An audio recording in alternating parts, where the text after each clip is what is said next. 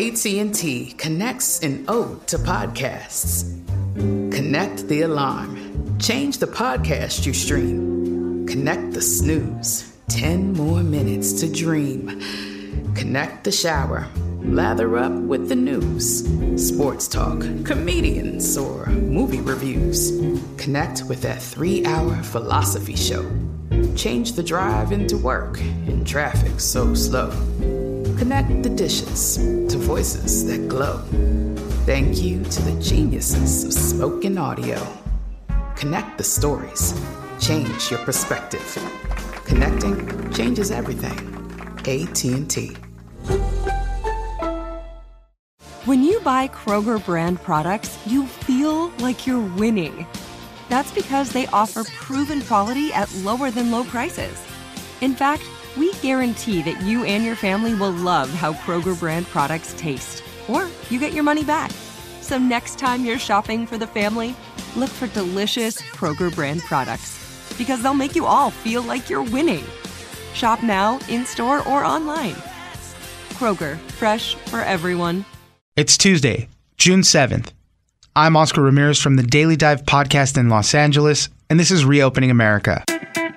Schools have been struggling to meet the mental health needs of students, and new data is showing just how much the pandemic has impacted them.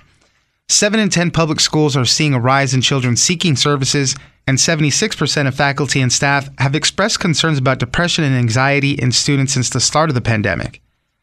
Laura Meckler, national education reporter at The Washington Post, joins us for how only about half of schools surveyed say they can effectively provide needed services. Thanks for joining us, Laura. Nice to be here.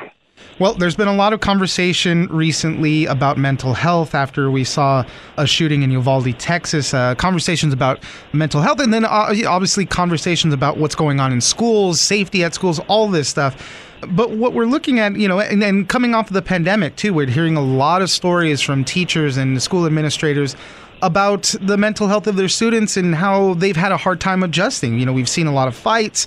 We've seen kids unable to focus. Depression and sadness has been at an all-time high. And now we have some data to kind of back this stuff up and back up how schools are struggling to meet these needs in a lot of ways. So, Laura, tell us a little bit about this new survey and some of the results that we got. Schools say they're doing okay, but they need more staffing, more funding to meet all of these increased needs.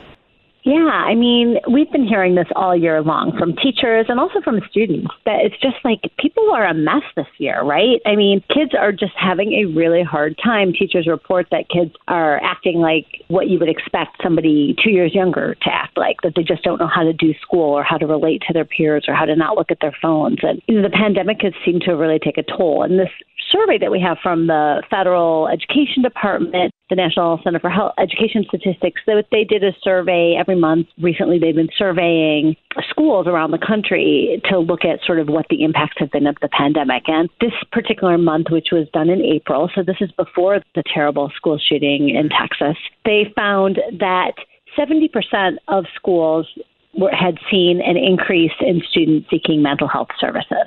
And about 2/3 of schools had increased the mental health services that they offer. So essentially, you're just seeing this, huge spike in demand for these services. And yet, as you said, at the same time, when asked, do you think you're able to effectively provide the services for all students who are in need, only a little over half said that they thought they could do that. And so that leaves quite a few districts that are really not providing what's needed. And, this is a conversation about students, but the faculty and staff are also experiencing these things as well and need help. And they're also seeking support from the school systems and the services that they offer too. So that's the other part of the equation is the adults in the room, right? They need help too. Absolutely. This has been a terrible year for teachers. I think that any teacher will tell you that. And coming off of what came before that, which was also a terrible year. What this survey found was that 29% of schools reported increases in the portion of staff who were seeking mental health services at school. Now, this doesn't count, of course, those who seek them elsewhere. And that 61% of schools reported increases in staff concerns about either their own mental health or their colleagues. So you're picking that up, as you say, from the teachers and the staff in school as well. And so what we're seeing is a lot of schools obviously trying to accommodate these things, and they're increasing the programs and the groups available to these students and teachers also, but they're increasing the programs to help with all this stuff. A lot of times they're done by either school counselors or outside experts that the school employs, but a lot of it's being done with some of these outside groups as well.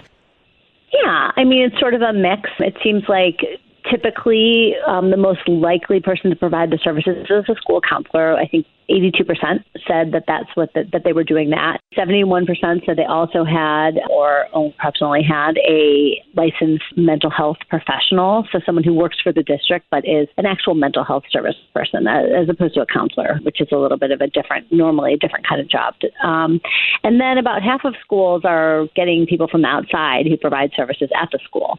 And about 1 in 4 were relying on the school nurse. So it's sort of a range of different people who are helping with this issue. And to put some examples for this, right, so people can kind of understand the context, you talk about Indio High School in Southern California.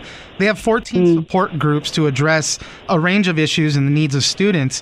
So they have about 2,000 kids in the school. About 400 students have participated in at least one of these groups. So, I mean, there's a lot of kids that are actually using the services. Yeah, I mean, and these groups really range, in some cases it's just individual issues like social skills or something like that, but some of it's grief groups, people who have lost loved ones in the pandemic.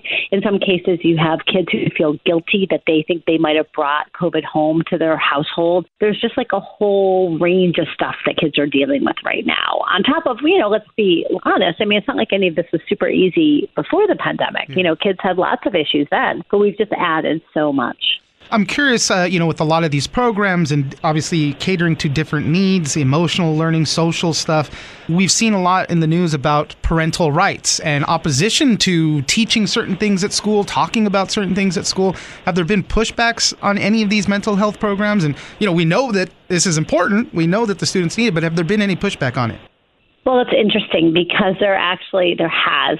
So social emotional learning programs, which is something that's really been rising in schools for a while now. And this survey found that about 7 in 10 schools have some sort of a specific program for social emotional learning, sometimes called SEL. And listeners may have heard that term bandied about in their own schools. And, it has a lot of consensus around it. There's the idea is that you're helping kids not just as learners, but as full human beings. But social emotional learning has been tagged as dealing with issues of identity and in some cases issues of race, which is, of course, part of identity for many people. And there have been some conservatives who have been pushing back on these programs and saying that they're just another version of critical race theory. So there has been some controversy around that kind of supports that are being offered to kids. So not necessarily specifically COVID related, but it all sometimes gets worked into the same sort of programming. Well, we'll keep an eye out how these things do develop. As we said, schools are struggling to meet the rising needs. About half of them a little more than half of them say they are effectively providing those needs. So that leads a lot of kids out needing more help. Laura Meckler, national education writer at the Washington Post. Thank you very much for joining us. Thanks for having me. I'm Oscar Ramirez, and this has been Reopening America. Don't forget that for today's big news stories, you can check me out at the Daily Dive podcast every Monday through Friday.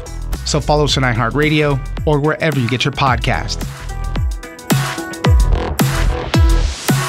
Step into the world of power, loyalty, and luck. I'm going to make him an offer he can't refuse. With family, cannolis, and spins mean everything. Now, you want to get mixed up in the family business. Introducing The Godfather at ChumbaCasino.com. Test your luck in the shadowy world of The Godfather slot. Someday, I will call upon you to do a service for me. Play The Godfather, now at ChumbaCasino.com. Welcome to the family. VGW Group. No purchase necessary. Void where prohibited by law. See terms and conditions. 18+. Tired of endless diets and weight loss struggles? It's time to say goodbye to frustration and hello to results. Introducing Smart Metabolic Burn from Brain MD, your breakthrough solution to fight stubborn body fat. Imagine burning fat, balancing glucose levels, and regulating metabolism in just 12 weeks. This unique 2-in-1 product combines the power of 2 clinically studied ingredients in one revolutionary formula. berberine, which targets abdominal fat, and OEA, which curbs your appetite. With just 2 capsules a day, Smart Metabolic Burn by Brain MD can kickstart your metabolism, fight stubborn body fat, especially that pesky abdominal fat, and support your weight management journey. And right now, save over 30% on Smart Metabolic Burn at GetSmartBurn.com. The lowest price anywhere. That's GetSmartBurn.com. Don't delay. Transform your life with Smart Metabolic Burn from Brain MD. These statements have not been evaluated by the Food and Drug Administration. Our products are not intended to diagnose, treat, cure, or prevent any disease.